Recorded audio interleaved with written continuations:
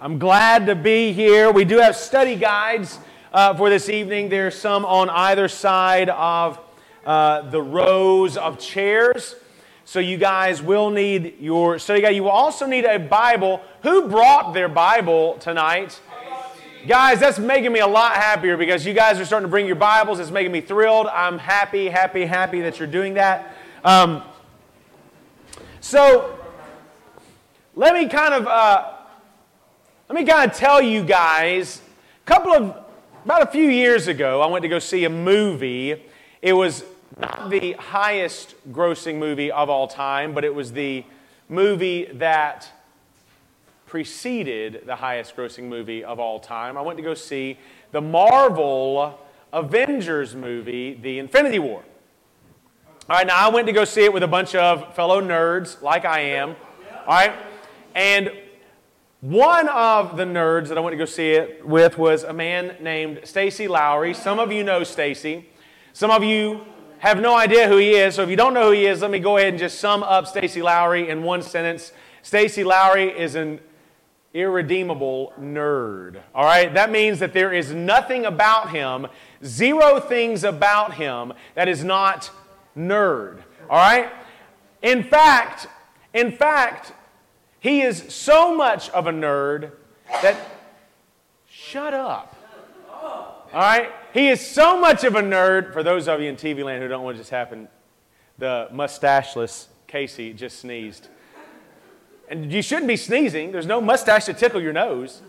So he deserved to shut up there. Anyway, Stacy he is so much of a nerd that he is hostile to anything that looks manly at all. Like sports. But wait a minute, he's not hostile to me. Like I said, he's hostile to everything that is manly in this world. All right? But Stacy went to go see the Infinity War with me. All right? Now, if you have ever read the comics, like I have, you know how Infinity War is going to end. I knew exactly how it was going to end. With the good guys losing. Spoilers. With the good guys losing. All right?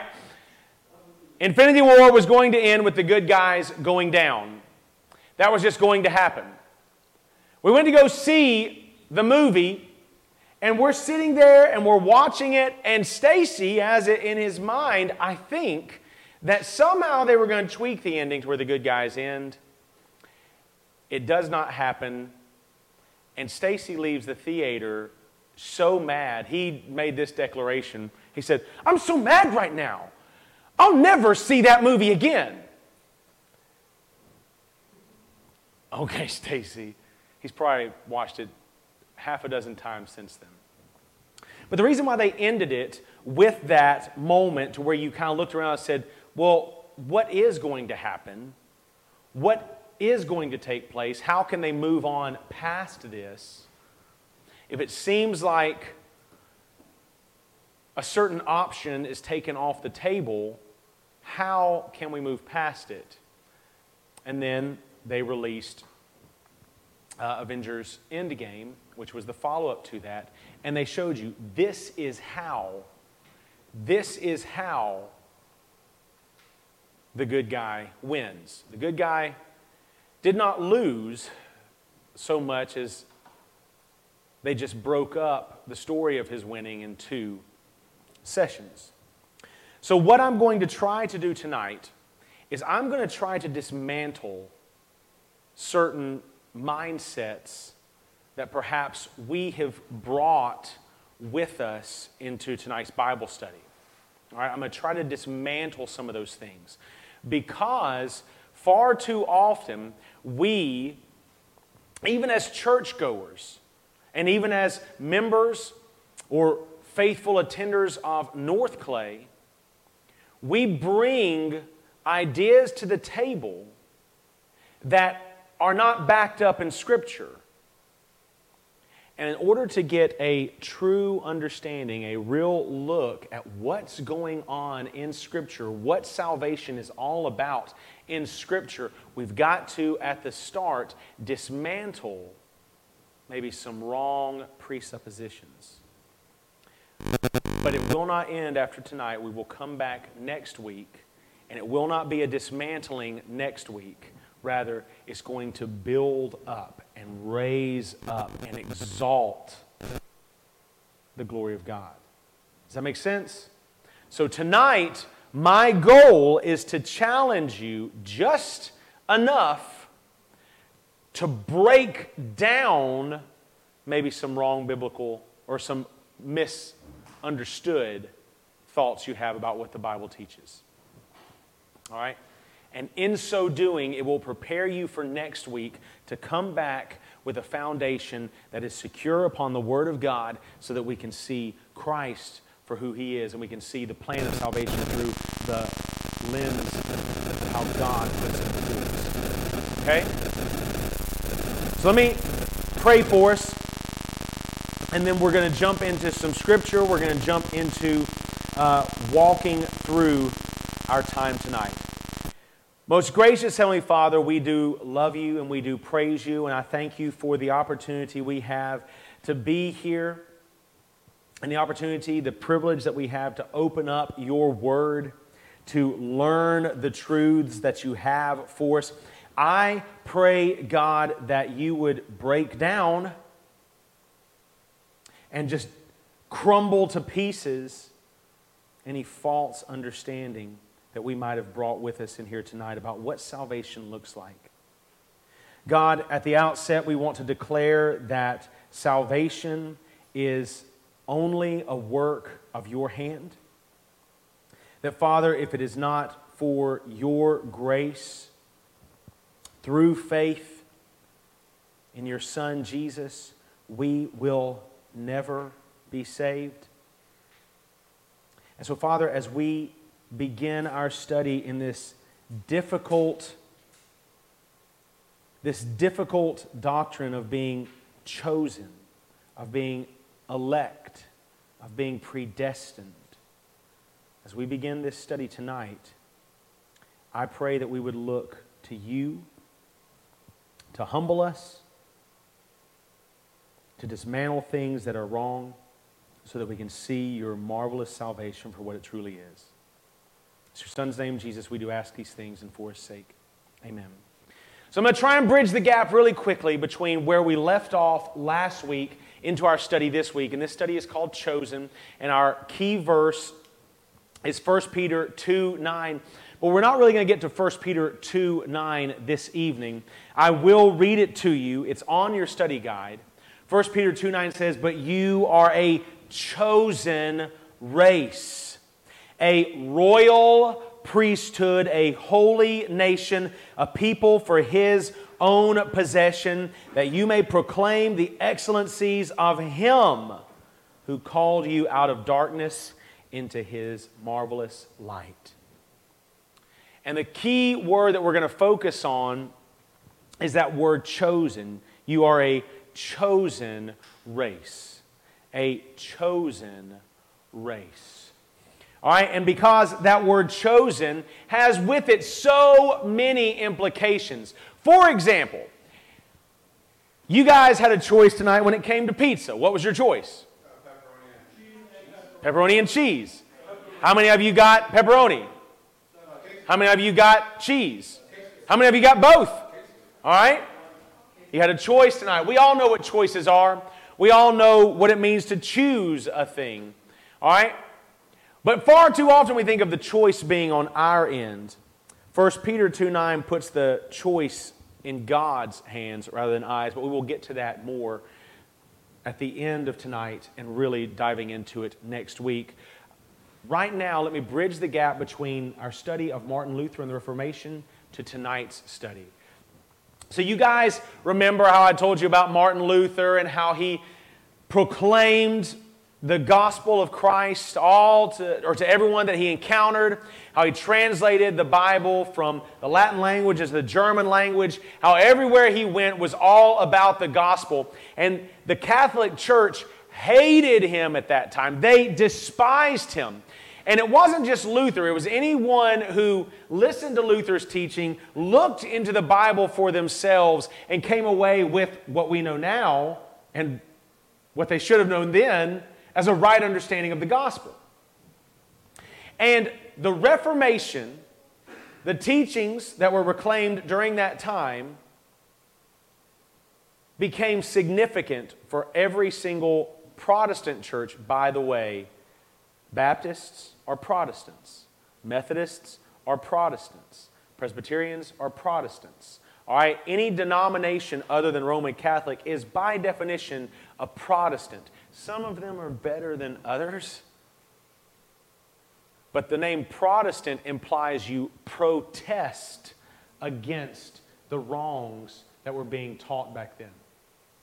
So we protest against that. And here's the way that they protested. There was a kind of a battle cry of the Reformation, if you will. There were kind of 5 essential teachings that came out of the Reformation, 5 of them. And they're known as the 5 solas of the Reformation, okay? The 5 solas of the Reformation. Now, the word sola is a Latin phrase, or is a Latin word, and all of these solas are Latin words, okay? But here they are, the 5 solas of the Reformation.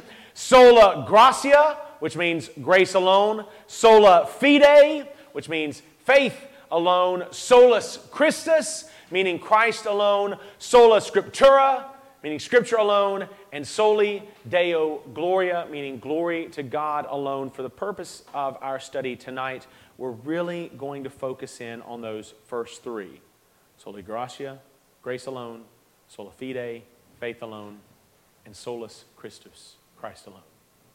Now, when you look at those things, grace alone, faith alone, Christ alone, Scripture alone, glory to God alone, when you look at those things, is there anything in there that you look at and think, man, the Roman church definitely should have had a problem with that? Should the Roman church, should they have had a problem with grace alone? What do you think? Should they have had a problem with grace alone? If they followed the Bible, should they have had a problem with grace alone? No, but they did have a problem with grace alone. What about faith alone? If they followed the Bible, should they have had a problem with faith alone? No. What about Christ alone? That one blows my mind maybe more than any others. That Christ alone would be something that they rebelled and fought against. Scripture alone, glory to God alone. All these things we look at and we go, what's there to fight over that? But I am going to highlight for us the top 3 most, but even more than that, like what Pastor Tim did this past Sunday, we're going to really zero in on that top one. And the reason for that is because people, even within Baptist churches, Protestant churches, they really take issue with grace alone. And it has to do with this idea of being chosen, has to do with this idea of being predestined, has to do with this idea of being elect. Chosen, predestined, and elect are all going to be 3 terms meaning the same thing, as you'll find out. Okay? But don't put this on the screen yet. I want to ask you guys, if we're going to really zero in and find out what's the problem with these 5 solas, particularly these first 3, if we're going to look at this, we need to have some terms defined. The first term we've got to look at is grace. Don't put it up on the screen yet. But what is God's grace as you understand it? What is God's grace? Yeah. God giving us something we don't deserve. Yeah. In fact, yeah. Not giving us what we do deserve. Yeah, absolutely. It's kind of the flip side of the same coin, right? You deserve this, but I'm going to give you this, right? So, as I've defined it, number 2 on your study guide, what is God's grace? It's God's undeserved favor. Now, what is favor? If you have a favor, if you have a favorite, what does that mean? You like it the most? You prefer it? You will seek it out? When we talk about God's grace, we're looking at God's undeserved favor. Now, that is at the heart. God's grace is at the heart, looking at this idea of being chosen and being predestined and being elected. God's grace is at the heart of that, His undeserved favor. But that should be a little bit offensive, because if we look at that, and if we see that, and if we say that we need God's grace, or that it is by grace alone we are saved, that should be offensive, because what we are saying is we don't deserve the good that we're asking Him for. We don't deserve the good that we desire from Him.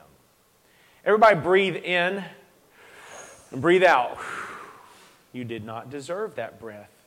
Who gave it to you? God. Can everybody feel your own heartbeat? You don't deserve the next beating of your heart. But who is it who caused it to go?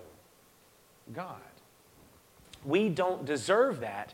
And if we really boil that down, we sit there and we think, hold on a second. What do you mean I need God's grace? Why do I not deserve a breath? Why do I not deserve a heartbeat? Why do I not deserve to be saved? Why do I not deserve, to be born again? Say that again. Because we're sinners. So the question we have to ask next is, why do we need God's grace? Why do we need it? Why do I need God's grace? What is it about me that doesn't deserve favor? What is it about me that keeps me from deserving good things from God? What is it? Why do we need God's grace? Number 3 on the study guide, because of our sin. And I added here that it was started in Adam. I won't have you flip there, but in Genesis, we know the story of Adam and Eve, right? Who is Adam? Who is Eve? First man and first woman to ever have lived. All right? Adam is our representative. Adam is the first man, which means he is the representative of all mankind. Every man who will come after that is going to follow in his footsteps in some way, shape, form, or fashion. So why do we need God's grace? Because of our sin that started in Adam. Did Adam start off sin in the world? Did he start off sin in the world? He maybe didn't start off sin in the universe, but he did start off sin in the world. Did he start off sin in humanity? Did he start off sin in creation as we know it? Yes, he did. Because of our sin that started in Adam. So I'm going to read Romans 5:12. Will someone else look up Psalm 51:5? You got that, Andre? Someone Psalm 58:3, Ava. Jeremiah 17:9, Josiah. Ephesians 2:1-3. You have your Bible? Will you look that up for me? Ephesians 2:1-3. And 1 Corinthians 2:14. Andre in the back. There's plenty more that's coming up. I'm sorry. I said Andre. I was looking at, so here's what happened. I looked at Aiden, and I was looking back at Anthony, and I combined them somehow to make Andre. In the transition, we're going from Aiden to Anthony, it became Andre. It's because there's a D in Aiden's name. I do. It made sense in my head, guys. It made sense in my head. Hey, at least that time I got your name right, and it was Anthony's name that got right. Right. All right, Anthony, so will you look up 1 Corinthians 2:14 for us? All right, so let me read Romans 5:12 so we understand that why do we need God's grace? Because of our sin that started in Adam. All right, so Romans chapter 5, verse 12 says this, therefore, just as sin came into the world through one man, and death through sin, and so death spread to all men because all sinned. We understand that what Adam and what Eve did in the garden was not an isolated event. What he did there, what he did when he sinned, transferred, transmitted, went through all of us. It spread to every person who would come after. Because Adam sinned, because Adam died, so we sinned. So we died. You guys see that? But maybe, just maybe, when Adam died, we get a fresh, clean slate. Maybe, just maybe, that sin and death, maybe that's something that if we could just be good enough, if we could just be right enough, if we could just be holy enough in our own, maybe if we could just generate within ourselves a righteousness that Adam should have had at the beginning, maybe then the slate is wiped clean. What does the rest of the Bible have to say about that? Let's go through the rest of these scriptures. Psalm 51:5. Behold, I was brought forth in iniquity, and in sin did my mother conceive me. Brought forth in iniquity. We'll just say for right now that's a fancy word for sin. In sin did my mother conceive me. In other words, while you were still in your mother's womb, you were a sinner. Psalm 58:3.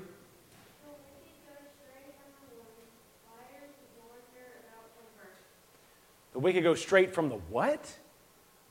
The womb. There is not a breath that a child takes that is not wicked in its own natural state. Jeremiah 17:9.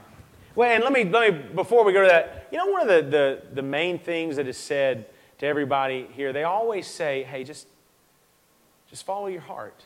Just follow your heart. People are basically good at their heart. Oh, listen, I know I did wrong, but God knows my heart. He does. And do you know what he sees when he looks at your heart? Jeremiah 17:9 tells us. The heart is deceitful above all things and desperately sick. Who can understand it? The heart is deceitful above all things and desperately sick. Who can understand it? So when you say, yeah, but God knows my heart, that should terrify us. Why do we need God's grace? Because since our first breath, since being in our mother's womb, we have been living in a state of natural sin to our sin-dead lives. And it's sick. Our hearts are sin-sick. Even worse, they are sin-dead. Ephesians 2:1-3. You were dead in the trespasses and sins in which you once walked, following the course of this world, following the prince and power of the air, the spirit that is now at work in the sons of disobedience, among whom we all live in the passions of our flesh, carrying out the desires of the body and the mind, for by nature chosen of wrath, like the rest of mankind. Literally, that verse takes this step further even in the language that Jeremiah used. Jeremiah says the heart is deceitful above all things and sick. And Paul comes along in Ephesians and says, it's dead in its trespasses and sins. That we all walk in deadness. What did I say, Lexi? What words did I just say? So maybe don't whisper in people's ear, and maybe be concerned with your own ears. Okay? That we are dead in our trespasses and sins. Dead. And not only are we Are we just inactive? You know, when we think of a dead thing, we think of an inactive thing. The Bible describes us as like living in that deadness, like living in that flesh. We walk in that deadness. When you think of walking dead, what comes to your mind? Zombies, right? There's not a person who looks at a zombie or any makeup or anything like that makes you to depict you like a zombie. There's no one who looks at that and says, yeah, that's what I want. Yeah, no one looks at that and says, hey, sign me up today, buddy. You want to know why? Because it's gross. It's grotesque. You don't want to walk as dead, and yet the Bible says that's exactly what you do. You walk as dead and you carry about a life that is wrapped up in deadness. That's you. And that's me. 1 Corinthians 2:14.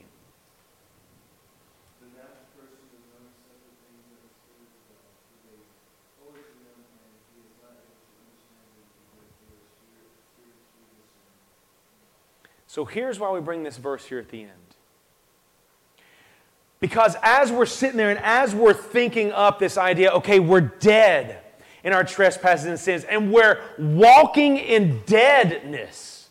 We're walking as depraved and wretched and grotesque things before God. Our hearts are wicked. It started with Adam and it's continued through us. We weren't even born alive. We were born in this deadness. This has been our condition since day -9 months. And not only are we walking that, we sit there and we think, okay, but I know that there is salvation. Okay, but I know that there is a hope. I know that there is a gospel. I know that there is a good. And you're right, there is. But we've got to let it weigh on us right now that what we just heard from 1 Corinthians is that even though there is a good, even though there is a hope, even though there is a life, even though there is a walking in not dead, but in life, even though there's that, we don't want it. We have no desire for it at all. Rather, our passions and our desires and our wants are wrapped up in everything that it means to be dead. Now think about that. You, in this illustration, are a walking dead thing that cannot, not only can you not, but even if you could, you would not choose life. That's you. And that's me. So where's the hope? We're supposed to be talking about this gracious thing. Where's the hope? Where is it? Before we get to that step, we have to ask, well, is there anything I can do about my sin? Maybe that one verse can be disproved. Maybe there's something else in the Bible that can look somewhere else. Is there anything I can do about my sin? And the answer to that is no. Because of sin, we cannot and we would never want to turn to God. And we've got verses here that are going to prove that. We've got verses here that are going to show us that. So, Aiden, will you look up Isaiah 64:6? Because I know you asked on the last one. Who wants Psalm 14, 2 through 3? Go for that, Andre. John 6:44. Go for it. You want Romans 3, 10 through 12? Romans 3, 23. And Romans 7:18. I'll go with Anthony in the back since he's... All right. So what if we decide in our deadness, what if we decide, well, hey, I'll do right. I'll do good things. Listen, I'll start reading my Bible. Listen, I'll start going to church. Man, I'll start praying. You know what? I might be dead in my trespasses and sins, but you know what I can do? This dead man can pick up a Bible and read it. This dead man can go feed the poor. This dead man can do some good things. I can do some right things. I can do some holy things, right? I can do some stuff that's not dead, right? Isaiah 64:6. What does that tell us?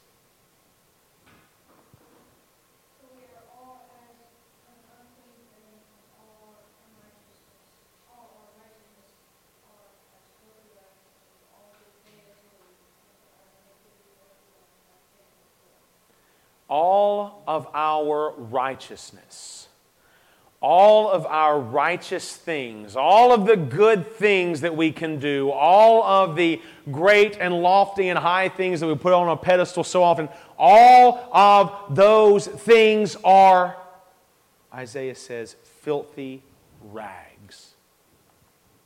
Filthy rags. And you need to understand this. I won't get into the grotesqueness of the term that's being used there, but this is a filthy rag that is soaked in blood.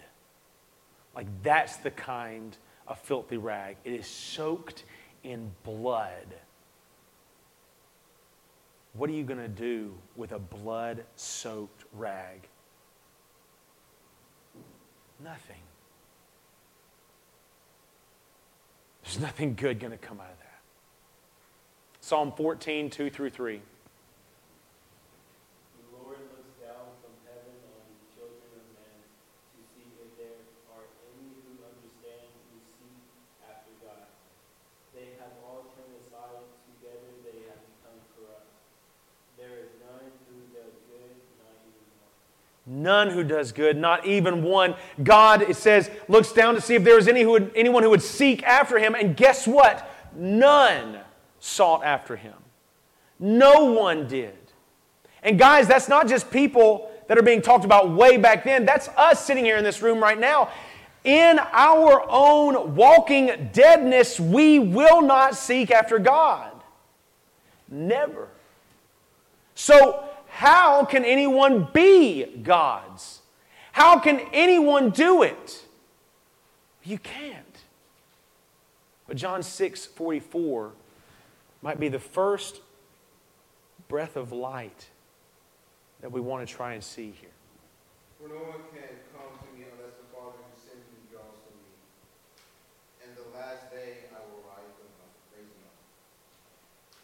No one can come to the Father unless the Father who sent me draws them. What does it mean to draw something? To pull in? Yeah, a good example also to think of, have you guys ever seen a well being used? All right. What do they call it when you put the bucket down there to get water? Drawing water up. All right. Can that water meet halfway? No. There has to be the person who is going to draw the water has to go all the way down to the water and has to completely do every bit of the action.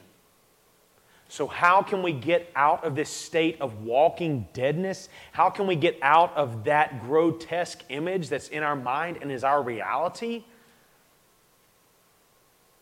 We have to be drawn. There has to be a choosing somewhere. But it's not our choosing. Romans 3, 10 through 12. Who had that one?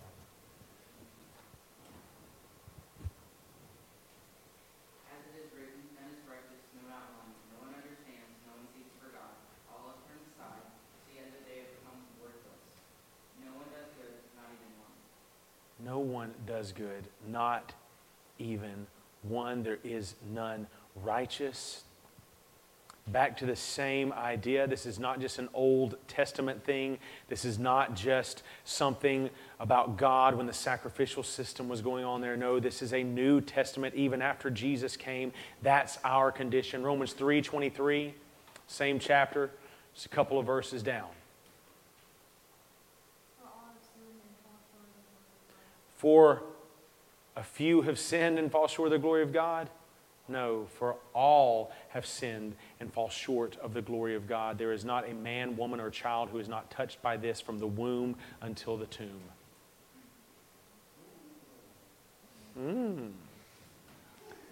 Romans 7:18.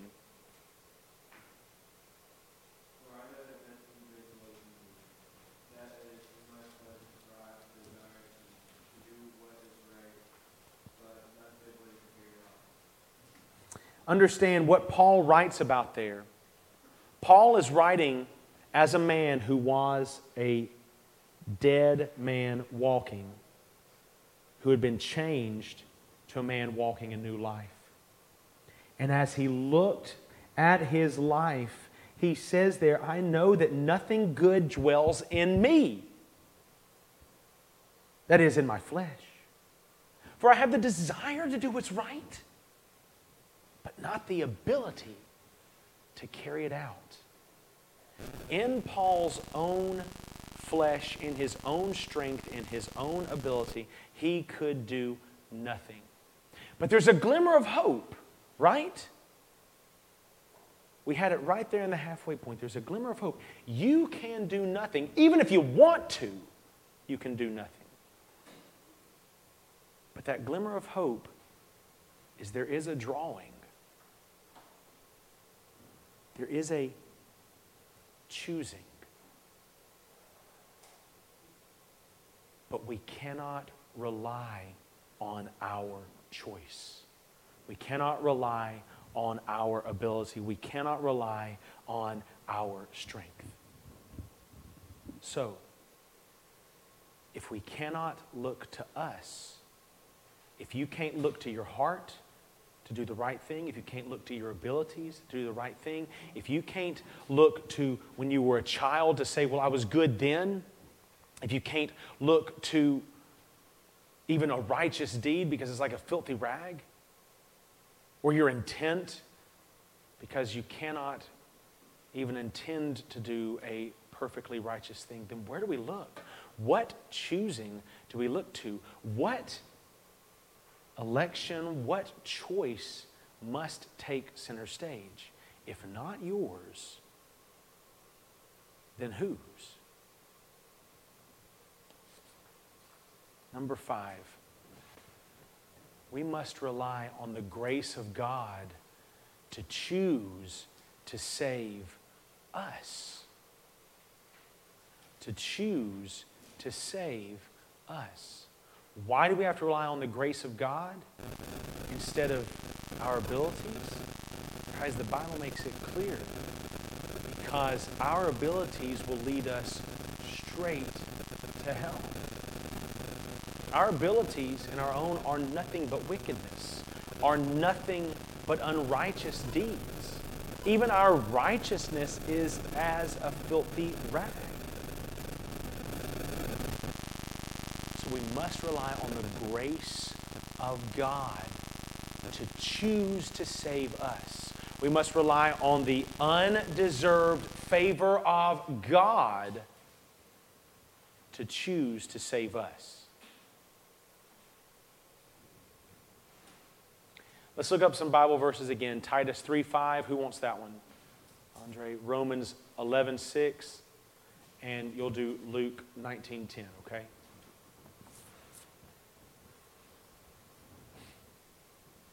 All right. So Titus chapter 3, verse 5. Read that for us when you were there. He saved us not because of works done by us in righteousness, but according to his own mercy by the washing of regeneration and renewal of the Holy Spirit. He saved us not because of what we could do or not because of what we can add to his kingdom or what we could add to his godness. He didn't save us because of who we are. He saved us because of who he is. It was his choice, not our works. It was his decision, not ours. And if we're going to throw ourselves upon a grace, if we're going to throw ourselves upon a choice, we better not throw ourselves upon our own, because if we throw ourselves upon our own, we will end up desperately in need of a Savior all the more. Romans 11:6. But if it is by grace, it is no longer on the basis of works, otherwise grace would no longer be grace. It's by grace. It's not by works. You cannot do any righteous thing that will get God to go, hey, look at that guy. I think I'll save him. You can't do something so spectacular for all of mankind that God says, man, I've got to have him as a part of my kingdom. You know, one of the things that always has bugged me, one of the statements that's been said for as long as I've been in church, and adults, you probably have heard this as well. When we see like this mainstream athlete or an actor or a musician, someone who's got this incredibly high platform, someone who's got this amazing audience, and we sit there and we go, man, if God would just save him, think about what he could do for the kingdom. Man, if God would just get him, just think about what he could do. And you know what we're doing there? We're looking at a man or a woman's abilities or talents or their works or their good deeds. We're looking at that and we're saying, man, they deserve to be saved because then they could do something awesome. But guys, that's not what this is about. It's not about what we can do to get God to look at us. It's about God's choice and His mercy and His grace upon us.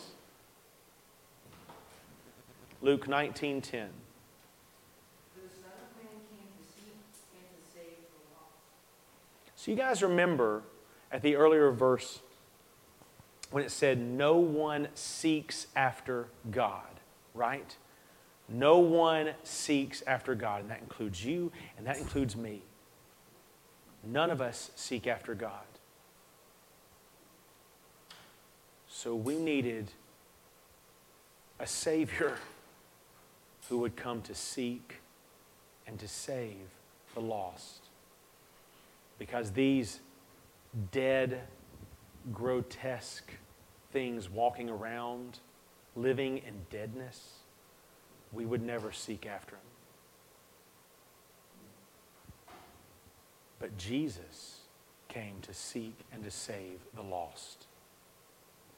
It's got to be about Him. We've got to take the focus off of anything we can do, and we've got to look at God. And we've got to see that He is the author. He is the good guy in the story. He is the righteous and holy one. And you know what we are? You know what we are? We're the bad guys in this story. And it's only by God's grace that something can be changed about that. So, what we're going to do now, we're going to try something a little bit different. I've got Ephesians 2, 8, and 9 printed on your study guide. Okay? And this is where we're going to start seeing grace through faith in Christ. We've looked at it's got to be by grace, but we're going to see the through faith and we're going to see in Christ here in this verse. But what we're going to do is I'm going to ask you to write on your sheet of paper with these verses so that we can start seeing the connectors, so we can start seeing the way that they're going to join together. Okay, so here we have Ephesians 2, 8 through 9. For by grace you have been saved through faith. And this is not your own doing, it is the gift of God, not a result of works, so that no one may boast. Okay, let's break this down. Does everyone have something to write with? All right. I want you to take, and I want you to circle the word grace. Circle the word grace. And I want you to underline the word faith. All right? For by grace you have been saved through faith. For by grace you have been saved through faith. Okay. As we see that, we see the mechanism that it's going to go, okay? For by grace And whose grace are we looking to? God. You have been saved through faith. Now, where is the faith come from? Is that a God action or is that an us action? It's God. What'd you say? God's? You said us? God, us. Okay. So there's some distinction, there's some clarification that he's made here. For by grace you've been saved through faith. Is this a God action and a man action where God gives grace and man gives faith and then they meet in the middle and poof, salvation happens? Is that what's going on here? Okay? Is that what's going on here? Let's look at it. Let's look at this. And this is not your own doing. It is the gift of God. Okay. You guys need to underline that word gift. Underline that word gift. All right? Because I need to ask you this question right here and now. Okay? What is the gift of God that's being talked about in this verse? For by grace you have been saved through faith, and this is not your own doing. It is the gift of God. What's the gift? Salvation is the gift, but salvation has come by grace through faith. Okay, so we're saying that salvation is the overarching thing. So yes, salvation is the gift. All right, but in this verse, it describes salvation as by grace through faith. And those two markers right there are one of those two markers has to be the gift. And we're gonna break this down, okay? But what is the gift? Salvation is the gift. But when we say, for by grace, you have been saved through faith, which one of those is the gift? It's okay. It's hard. It's hard. And by grace you have been saved through faith. And this is not your own doing. It is the gift of God. What is not your own doing? What is not your own doing? What's the gift? The faith.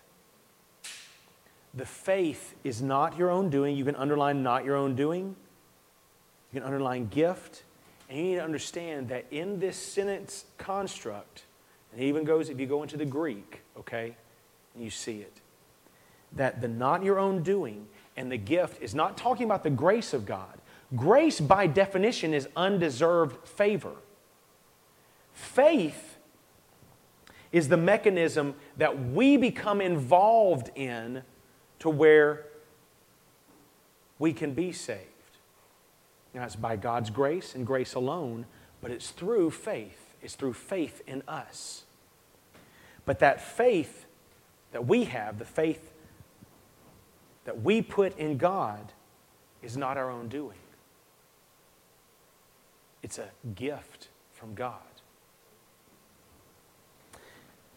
It's not a result of works, so that no one may boast. You might say, well, how can you be so sure that faith is the gift and not grace? How can you be so sure that faith is not your own doing, and it's not talking about grace is not your own doing? Because of the next words. Not a result of works, so that no one may boast. If the faith is your own, if the faith is something that you have and doesn't have to be given to you, then it is by definition a work. Do you guys see that? Does that make sense? If you can generate your own faith to put in God, if you can, in your dead, walking around grotesque state, if you can all of a sudden generate enough faith in your heart to put in God, then that's a work. And you know what you can do? You can boast in that work. You can say, God maybe came 99% of the way, but I went that 1%, and that 1% was all me. You know what you can do? You know what you would do?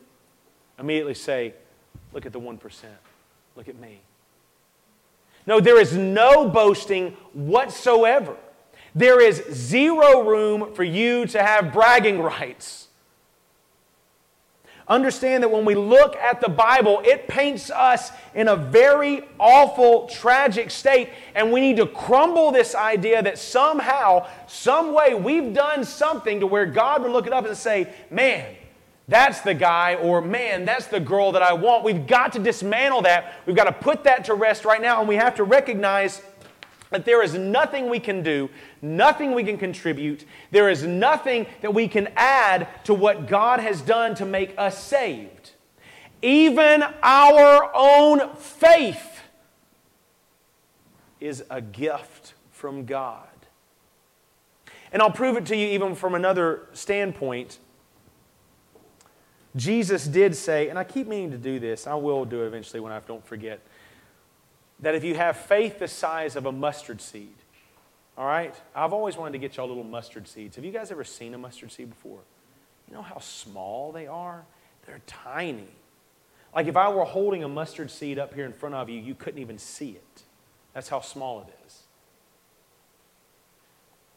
If you had faith even the size of a mustard seed, you know what Jesus told you could do if you had faith the size of a mustard seed? What did he say? Tell a mountain to move. Guys, have you ever seen someone tell a mountain to move and it obeyed? No. Guys, we don't even have enough faith to move a mountain. How much more faith would it take to resurrect our sin-dead spirits? Infinitely more. We don't have enough faith to move a mountain, let alone to bring ourselves from death into life. For by grace, God's grace, you have been saved through faith. And even that faith is a gift from God. So number 7, and we're going to kind of end with this and move into the last part of our service. But if God chooses us, then we must give up the thought that we contribute anything to our salvation. We don't even contribute the faith that God uses to save us.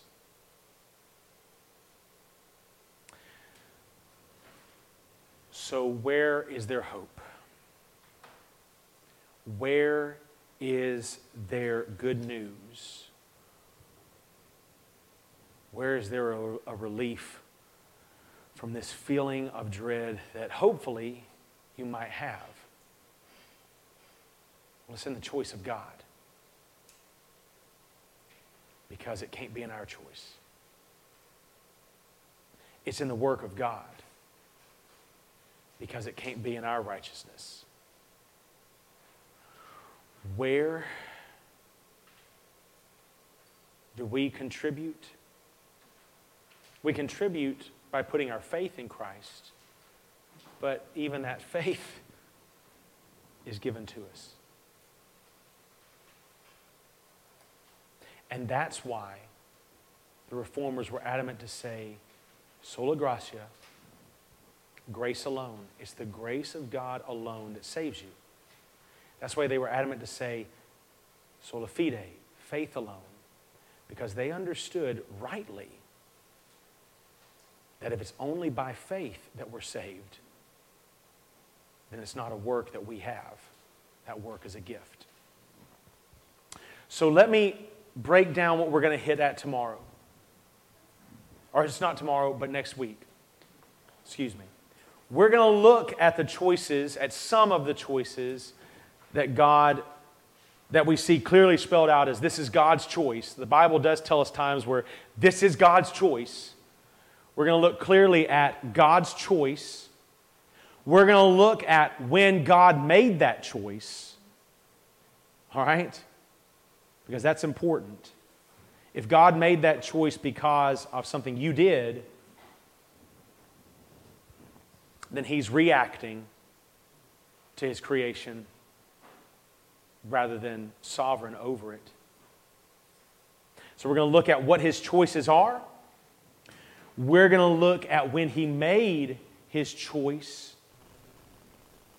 And we're going to look at how He effectively brings about His choice. Does that make sense? And let me also add this to you. I've given you a lot of Scripture tonight to show you that if it's based on what you do and it's based on your choice, you're in a really bad spot. Okay? The reason why I've done that is because next week I'm going to throw words at you like predestination and election and chosen. And I had a conversation even this past Sunday with a pastor who told me, man, you believe in that predestination stuff, don't you? Scoffing at it. The reason why I did so much work with the Bible tonight on just seeing our condition is because if we don't see our condition as desperately wicked in need of God's grace, then we will never see His choosing as the wonderful and amazing and beautiful thing that it is.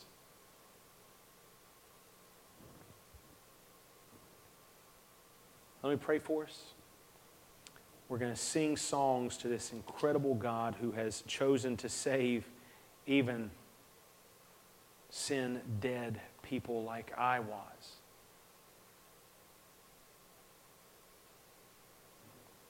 And then if you have questions, please, please, please feel free to ask any of the adults in here. Ask me.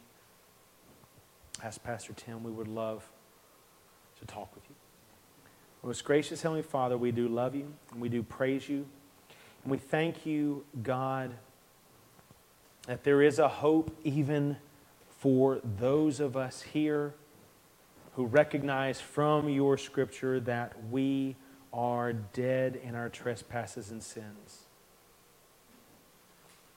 God, I pray that as we've looked at the Scripture tonight, as we felt the weight of where we are because of our sinfulness, because of our unrighteousness, that, Lord, you would start to bring about conviction and start to bring about a desire to know your plan of salvation, to know your Son who you brought it through, and to know the grace that you give and the faith that you provide, and the Son who was given as a sacrifice so that we can have salvation. I pray that you would prepare our hearts by breaking down maybe any false presuppositions we had when we came to the table tonight. Prepare our hearts to look in your Scriptures next week as we continue our study and look at your choosing, and that we rely upon your grace. It's in your Son's name, Jesus, we ask these things and for His sake. Amen.